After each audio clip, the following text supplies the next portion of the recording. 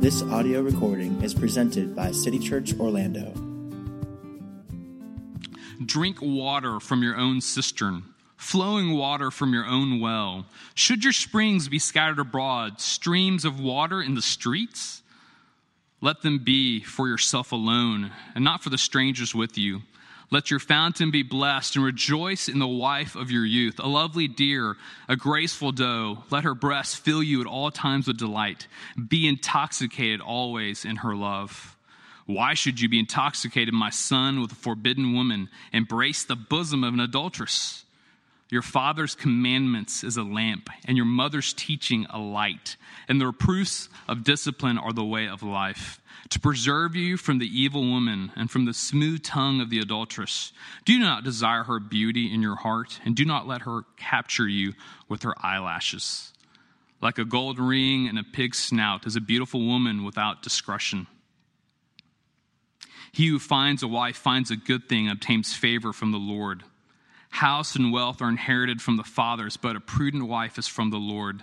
3 things are too wonderful for me. 4 I do not understand. The way of an eagle in the sky, the way of a serpent on a rock, the way of a ship on the high seas, and the way of a woman, the way of a man with a virgin. An excellent wife who can find? She is far more precious than jewels. Her husband praises her. Many women have done excellently, but you surpass them all. Charm is deceitful, and beauty is vain, but a woman who fears the Lord is to be praised. This is God's word. Thanks be to God. Please be seated.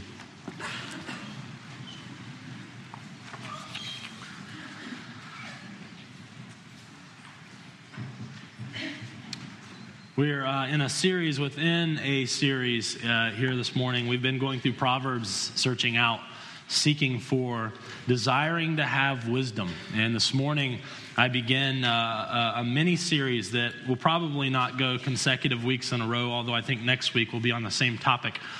But a mini-series as we continue to walk through Proverbs called Beauty, Marriage, and Sex. And of course, this is part 1. I picked that order for our mini-series for a reason.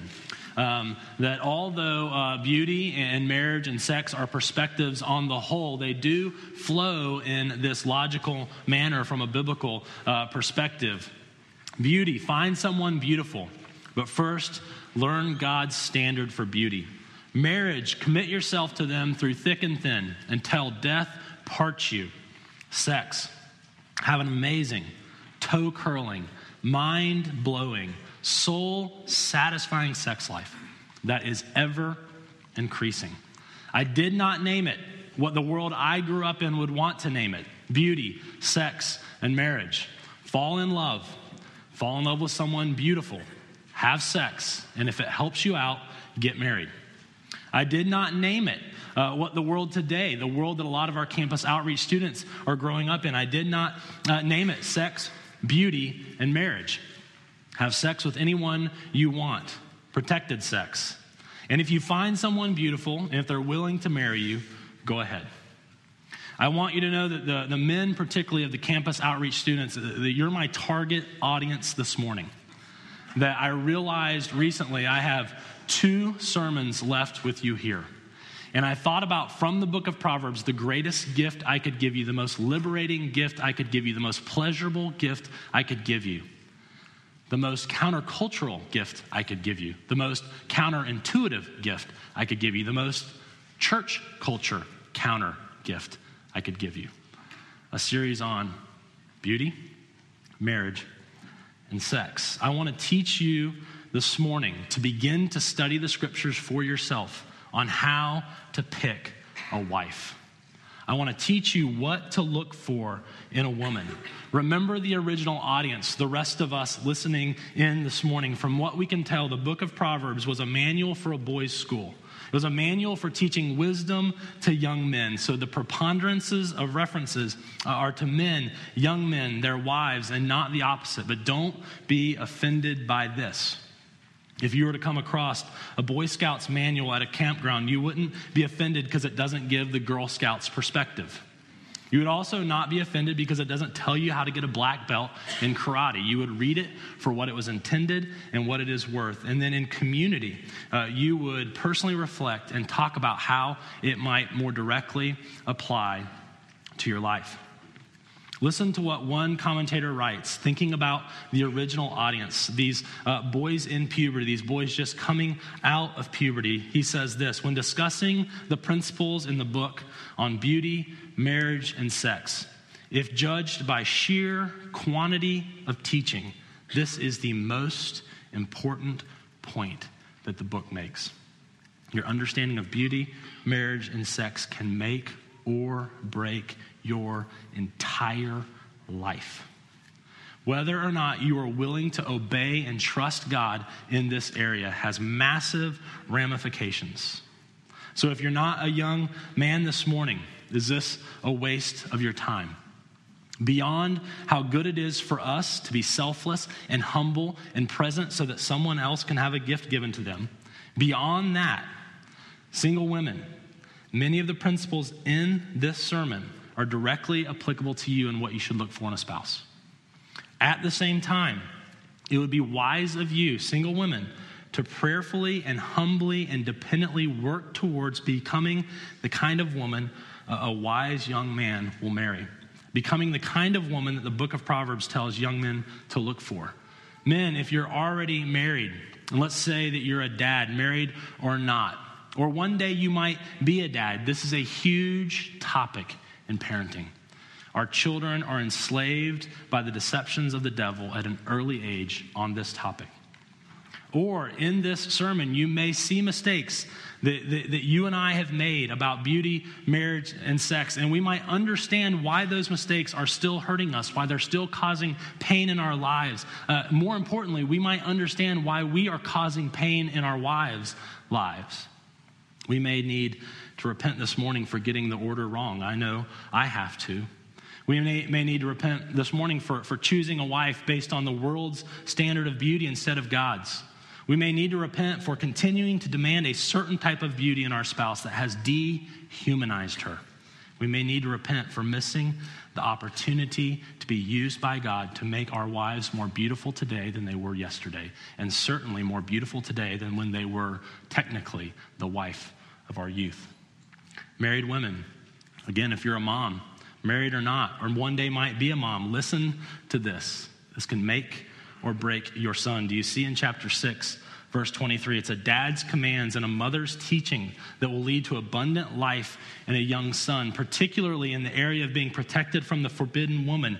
The forbidden woman will promise freedom and pleasure and life, but she will bring slavery and sadness and death. And it is the teaching of the mom that protects the son from such things.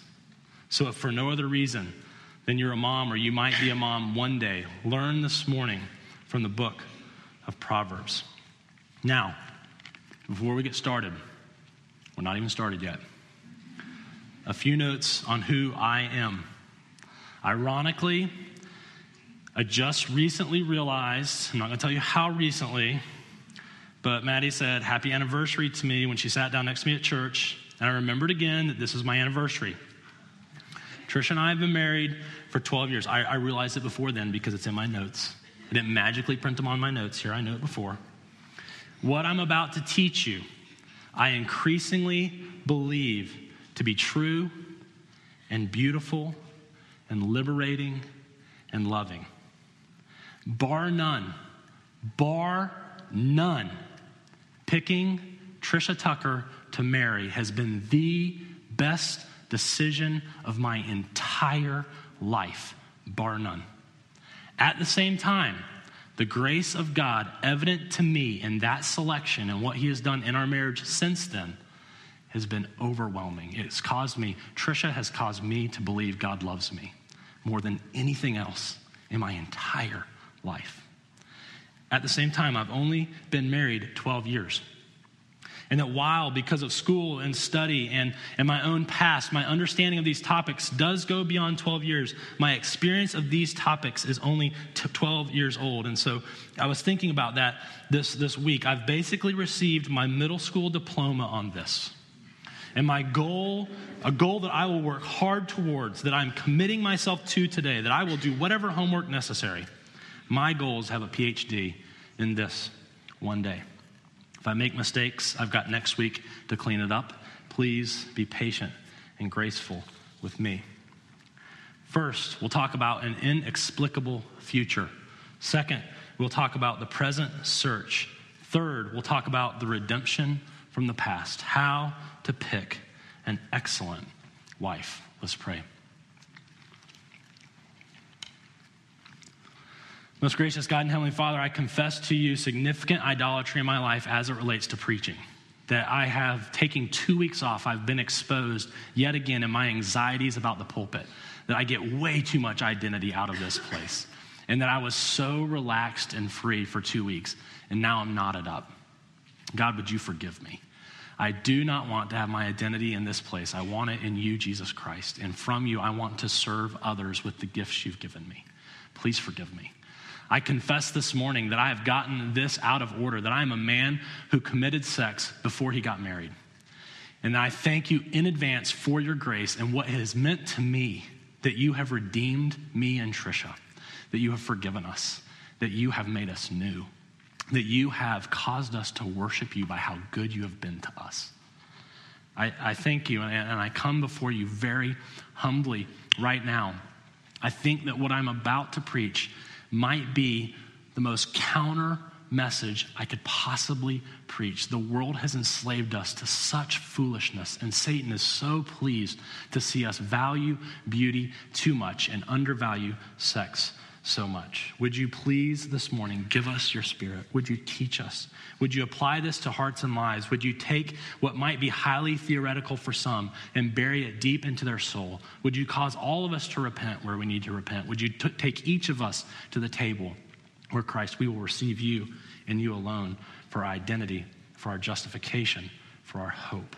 It's in your name we pray, Lord Jesus. Amen. An inexplicable future. Look at chapter 5, verses 15 through 20. Verses 1 through 14 in chapter 5, the first of 3 warnings regarding the forbidden woman. So the context for 15 through 20 is the son being told to avoid the forbidden woman. Chapters 5, 6, and 7, over and over and over, repeating that the son needs to avoid having sex with the forbidden woman, the prostitute, the adulteress, the woman who is his neighbor.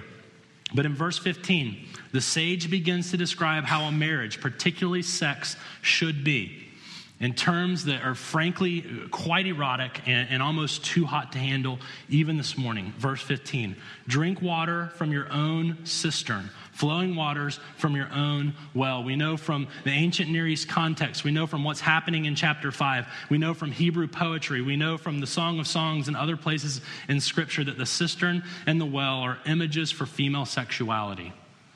That you have to enter into the cistern. You have to go down into the well in order to get the water. It's an obvious image of female sexuality. And the sage is telling the boys, avoid the forbidden woman, but in time enjoy and drink in the flowing water from your own well, the wife that is yours.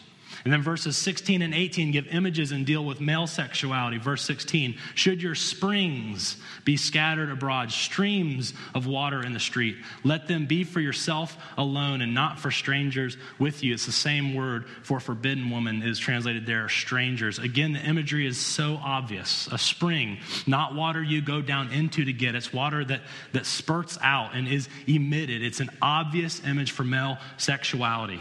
And with this in mind, listen to this. Don't think about it too long, but listen to this. I don't want to lose you for the rest of the sermon. Verse 18 is a dad's prayer for his son. It is a sage's prayer for his pupil. Listen to this. It's a prayer request. It literally means, let it come to pass that your fountain be blessed. This is not about progeny. Psalm 127, that was yesterday in CBR. Yes, there is the blessing on the man's sexuality for him to have lots of children. This is not about progeny. This is about pleasure.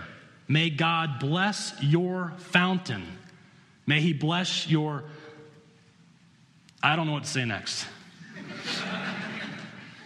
And let it come to pass that you rejoice in be glad about, get pleasure from the wife of your youth. It's worship language. Keep going, verse 19, a lovely deer, a graceful doe. No idea what that means. I'll look it up for next week. Let her breasts fill you, literally satisfy you. Be intoxicated. Let her breast, I'm flustered. Let her breast fill you at all times with delight. Again, another word for worship. Be intoxicated always with her love. The word love there is ahaba, which is especially sexual love. It's like ahaba. And be intoxicated at all times, always, not just on your honeymoon, not just before the first kid, not just before retirement, all times, always intoxicated by her sexuality. Daydream about it. Think about it. Look forward to it. Go astray in it. Get lost in it. Be exhilarated by it. Most literally, intoxicated means what it says. Be staggering drunk, inebriated in love. One commentator says this: love and lovemaking make one lightheaded, similar to the effects of drinking wine. Thank you, Captain Obvious. The sage and the father is giving these young men in puberty and right after it an incredibly positive view of sexuality. There is a bare-faced rejoicing in, even a praying for sexual pleasure. There isn't the tiniest bit of prudishness in this text at all. The sage is warning the boys over and over the dangers of sex with anyone not their wife, but saying in 15 through 20 that the best defense against the forbidden woman is a strong, proactive, God-blessed sexual relationship with their wife. To look forward to and to look for this woman, to look for this cistern, to look for this well. Go down to chapter 30, verses 18 and 19. Between chapter 5 and chapter 30, interwoven in those 25 chapters through the various wisdom topics of the book will be verses about how to find a good wife and how to avoid a certain kind of woman. And so, as you recall from what we've learned so far in the book of Proverbs, that the book of Proverbs is to be read from the beginning to the end, and you never take just one verse out on a topic. You have to study it compared to all the other verses on the topic and how it intertwines with the other verses on other wisdom topics. And in a moment, we're going to talk about the kind of woman you look for to have this smoking hot sex life with. But for now, after 25 chapters about planning and fields and corn and whatever all else, just in case the boys have fallen asleep, he says this, chapter 30, verse 18. 3 things are too wonderful for me, for I do not understand. It's a literary device. He's talking about wonder. He said, there are 3 things. No, 4. There are 4 things that I don't understand. And the first 3 in this literary device are going to be compared to the 4th. And the 4th is the climax of the poem. All 3 of these things that he doesn't understand, they're too wonderful. They all describe the motion of one thing on top of another. They all are images of one being coming into or penetrating into the realm of another. They're all images of one being supported by another. It's so fascinating. Again, I'm not going to say much more about it. Verse 19, the way of the eagle in the sky. The mystery of how an eagle glides across the sky.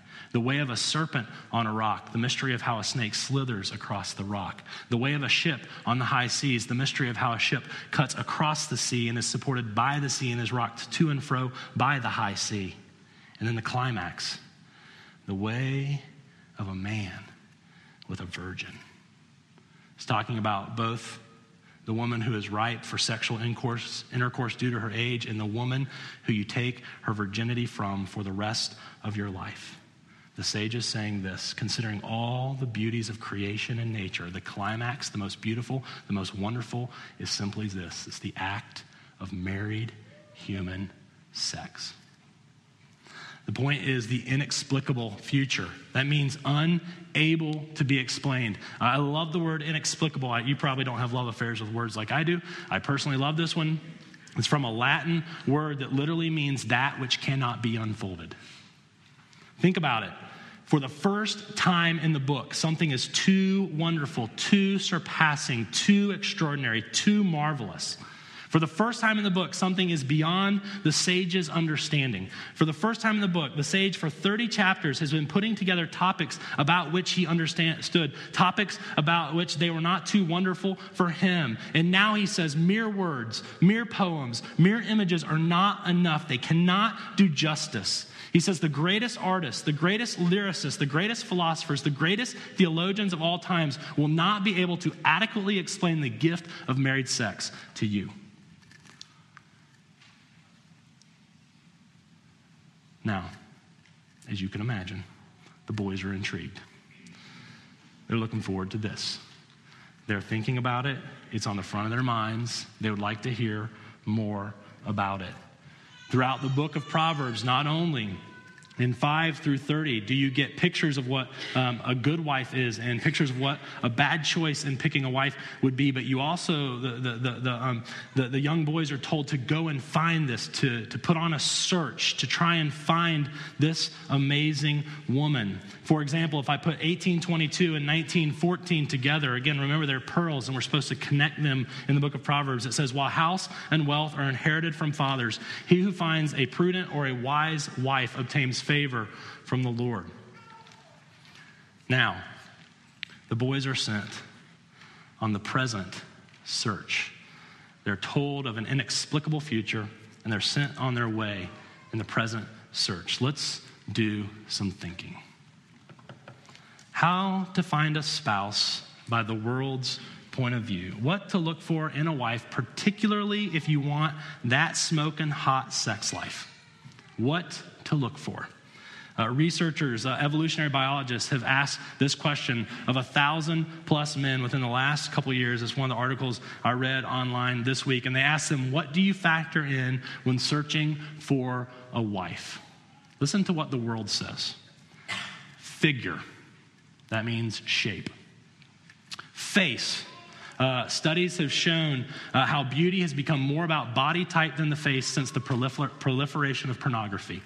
Historically, men would have said face and then figure, but now it's just figure and then face. Third would be career. Fourth would be personality. And of course, these are in diminishing value. You know, if you get number 1 and 2, who really cares about the rest, right? Career would be nice, make a little extra money. Personality, I'd like to enjoy being around them. And then religion counts, 5th. Number 5, religion. Character. We'll do that on number 5. This is the church's variation of that same list. Not the Bible's, the church's. What 99% of the believing men in this room did and are doing. I'm your pastor. I'm one of you. I've been discipling you. Figure. Face. Are they a Christian? See how mature that is? Personality and temperament. And then career. Do they have a purpose in life? If you get all the way down to career, I mean, that's amazing. Listen to what Tim Keller said. Single men walk into a room. Single Christian men walk into a room. They lop off 80% of the women from their list as a future spouse based on looks or whatever their type is. They then try to be friends with the 80% if that helps them get to the 20%. They try to get to know the 20% to see about these other aspects, career, personality, and then character. Of the 20% they eliminate, of the 20% that stay, 80% are eliminated for some reason like this. They're too shallow. Do you get that irony? The women are too shallow. The guys don't even consider 80% of the room. And one of the 20% is too shallow and just not quite deep enough. And listen to this. All the while, they look past women that Proverbs says would be a great selection, a wonderful spouse, someone they could have toe-curling, soul-satisfying sex with. They're looking at and critiquing and further establishing their standard of beauty. So while they're not marrying what the book of Proverbs recommends that you marry, because they're horny, they oogle at every woman that walks by, every woman that they see too much of, whether it's in reality or in fantasy or electronically, and so their standard increases. It's never ending. So let's turn to Proverbs 31. While our culture has ideas on how to pick a wife, and the church has slightly altered those ideas, Proverbs is very clear on what to look for in a wife or a spouse. Chapter 31, verse 10. An excellent wife, who can find? So we're at that place, how to find this spouse that you can do chapter 5 and chapter 30 with, verses I would commit to memory if I were you. She is far more precious. She's worth far more than jewels. Now think about this. The next 19 verses should read something like this. According to how we live our lives, men and women, according to what our culture has taught us, according to what 99% of us in this room did and are doing, it should read something like this. An excellent wife, who can find? An excellent wife who you can have smoking hot sex with should have the following figure and face. She should be tall and skinny and have perfect complexion. No bushy eyebrows, no unibrows whatsoever. Perfect smelling breath, perfect body parts at all times. A continual tan without mole and without any chance of skin cancer. There should be in her the right amount of hair in all the right places, massive breasts that will never sag, a shapely and full bottom with no dimples that does not even move when running. A supernatural power to keep this up for 50 plus years. It should be like 19 straight verses of that. And then the 18th verse should read something like this. She should do everything she possibly can to become this kind of woman. She should cover up her natural reality with cosmetics and surgeries and jewelry and clothing products. She should look to make her shape look like whatever she wants or whatever she once had. She should always ask, what flatters my figure? She should always say, how do I hide those parts of me that I'm ashamed of? She should say, how can I look like someone I'm not? And then the 19th verse should say this. Oh yeah, she needs to be a believer. And it would be nice if she was a mature one and not a shallow one. What does it say about the excellent wife? We'll consider these details, Lord willing, further next week. 17 verses that have nothing to do with appearance, nothing to do with looks, nothing to do with beauty, not one mention of figure, not even a face. Listen to the woman that is excellent, that is to be married, that is to be the cistern and the well that are supposed to intoxicate you. She's the epitome of diligence. She is not lazy. She's a capable businesswoman. She can trade and purchase and cultivate land. She gets up early and provides food and clothes for her family. She teaches her children about life and wisdom and godliness. She's the epitome of wisdom and planning. She laughs at the future, and she laughs at what would make most anxious because she plans ahead. She's so good at building and managing a house. Her husband is free to work for the good of the community. Her husband's free to be in the gate. He's free to go to that place where the leaders of the community gather and discuss justice and the community's future. On top of all of this, she is concerned with the plight of the poor. She is generous to the needy. 17 verses of this. Nothing about physical beauty. This is the woman, when you look at the Proverbs as a whole, that you can enjoy. Mind-blowing, toe-curling, smoking hot, transcendent, metaphysical. Poetry can't describe it. Sex. You say, oh, well, evidently I need to consider this to be a little more important in my selection of a spouse. But I am sure that something about looks or appearance or beauty is next. It has to be. It has to say something about physical beauty because it's all I think about. Look back at the worship folder and consider the last 3 verses of the whole book of Proverbs. 29. Her husband praises her. Many women have done excellently, but you surpass them all. I'll show you next week when we talk about the dehumanization of the way our world understands beauty, that only 4% of all women can get within the range of the standard of beauty for 1,000 men. 4%. But the book of Proverbs says that there are many women who would make an excellent spouse if you understand beauty the way God defines it, and if you understand love the way he says it should be. Verse 30. Charm is deceitful, and beauty is vain. But a woman who fears the Lord is to be praised. Charm could mean one of 2 things. It's used to talk about a personality that is deceptive and it hides an ugly interior. But it can also, and it's just as often translated in the Old Testament as adornment. It means to adorn or to beautify. To adorn yourself is deceitful. The woman who is fake, either by her personality or fake physically, is deceptive, false, and living a lie. We'll talk more about that next week. And beauty is vain. It's the word that means, it's habel. It's in Ecclesiastes like 40 times. In Ecclesiastes, it's saying everything is meaningless except for being related to God and doing the chores he gave you to do. Nothing else is worth your life. Nothing else will justify your existence. And this is what it says: when searching for a spouse, an excellent wife, beauty is meaningless. He says, but this is what is valuable. Chapter 31, verse 10, this is what is precious. This is what is worth something.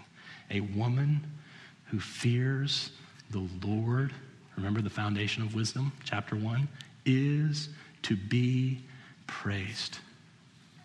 I didn't put 31 in your worship folder, but I'll read it. Listen, give her the fruit of her hands, and this is the fruit of her hands. Let her works praise her in the gates.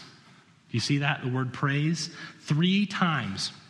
In the last 3 verses, about an excellent wife, the last 3 verses for the entire book says, praise this, boast in this, notice this. The word can mean even look at this, study this, oogle at this, find this. A woman whose life is full of good deeds because she fears the Lord, because the steadfast love and faithfulness of God has been massaged into her heart. Chapter 3, previous sermon. Could God be more clear about how he designed things to be? Lean not on your own understanding. In all your ways, acknowledge him, and he will direct your paths. Listen to some startling statements, and I want to give you a challenge. I was not going to preach next week. Rue was, and I was going to go on vacation. I'm going to go on vacation a day later. I'm giving you an honest challenge to try and take your scriptures and open them up and prove to me in your scriptures that you should have looks on your list as you find a spouse. You won't find it. Just go ahead and tell you. But go ahead, take my challenge. Listen to these statements. When looking for a wife to have smoking hot sex with, do not consider beauty. It is vain and fleeting and meaningless. Your sex life will diminish along with the inevitable reality that her physical beauty and shape will diminish. When trying to attract a husband to have cistern-flowing sex with, to be drunk in love with, it is vain, fleeting, and meaningless to try and attract one through looks. You will be objectified and made into a trophy and one day discarded either through a divorce or a despising lack of attention. Further, to the extent, this is the book of Proverbs, to the extent that you consider looks when choosing a wife, or to the extent that you try to attract a husband based on charm and beauty, you are a fool. We'll look next week at the reality that you are pulling, potentially, a pig into your lap. This week, find any one verse that says that looks maybe shouldn't be at the top, but it should be on the list. You won't find it. You won't find it. You won't find it. The Bible can't be more clear. And I know what some of you married men are saying. I know you're saying, no, I'm totally attracted to my spouse. I totally think she's beautiful. And in fact, in the Song of Solomon, Solomon tells his wife over and over, you're the most beautiful among women. You're a lily among brambles. You are to be valued in this way. I see your legs, and I see your breasts, and I see all that is in you, like your cistern and your well and everything else. And you are so beautiful. And he's not talking about character. When picking a wife, looks do not matter. Once God gives his spirit to your marriage, your wife will become the most beautiful and attractive and wonderful and seductive thing that there is. In the Song of Solomon, the woman will say over and over through the book, do not look at me. Do not gaze upon me. Do not devalue me because these things about myself that are not culturally beautiful. She had to work in the vineyard, so she was tanned and she had muscles and her hands were calloused. And in that culture, that was very taboo. And in chapter 1, she says, don't look at me. I don't feel like I measure up. And that is when her husband says, I don't care what culture says about you. You're the most beautiful among women. And until the day you die, you are my standard of beauty, and I will increase in love and drunkenness and pleasure with you. I'm telling you, after 12 years, whatever was the honeymoon, it was like a Big Mac. After middle school, poems can't describe it. My wife was more culturally beautiful back then than she is now, but at the beach yesterday, I could not take my eyes off of her. And I wanted every drop of her because God has given her to me as what is beautiful. Now I realize that you're hesitant, and I realize that this is painful. And we'll talk about our hesitancies and our pain next week. But I believe that the reason that we're resisting this and the reason that it's painful is because we've bought the lie of the world and we have believed that our identity is tied to our outward appearance. We believe that our identity is tied to our physique and shape and our parts and their various sizes and to our cultural attractiveness. From a very early age, we have learned that we're valuable and we have worth and we have identity and we receive glory from physical appearance or beauty. That if we're beautiful or if we can merge into a relationship with someone who is beautiful, then we'll have identity and value and justification for living.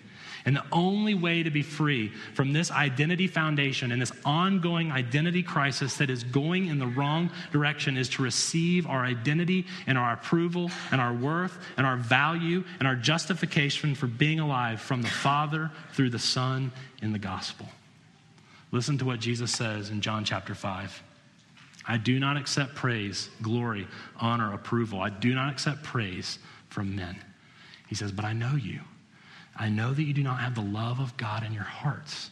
How can you believe if you accept praise from one another, yet make no effort to obtain the approval that comes from the only God? And Jesus is saying that we must repent from finding our identity in the idols of this life, and we must believe that we have all the identity we need in Jesus, that we are utterly beautiful because of the cross and the gospel, that we are completely defined by him as valuable and precious and beautiful, not on the outside, which goes away, but on the inside, which lasts forever. And to the extent that we realize that Jesus put on skin, and to the extent that we realize that he looked through the cross at us, he looked at our guilt, he looked at our shame, he looked at my sexual sin, he looked at me sitting in my sloth and in my filth, he looked through the cross and through the sufferings, and he says, I want to get through this to you to make you beautiful because you're worth it to me. You're that valuable to me. You're that beautiful to me. I want eternity with you. Only that can take my identity and put it on a solid rock foundation where looks won't matter. Let's pray. Lord Jesus, I do look forward to next week, and I do look forward to speaking more about this redemption from the past. I am excited about being free from the slavery of Satan and the world and the flesh. God, I pray that you would break down our hesitations and our resistance. I pray for some of us who are culturally beautiful, that we have now learned today that our identity is being shattered underneath us. I pray that you would found us up on the identity that is ours in the gospel. And Lord, there are some today who are not, including myself, who are not culturally beautiful. And this is painful to hear that, yes, the world does evaluate us based on looks. Would you found us up in the reality that we are beautiful in your sight, that we will spend forever being doted upon by you, that we will forever have mercies new every morning, that in fact we are not disqualified for marriage and great sex by our looks, but in fact qualified in the gospel. In your name we pray.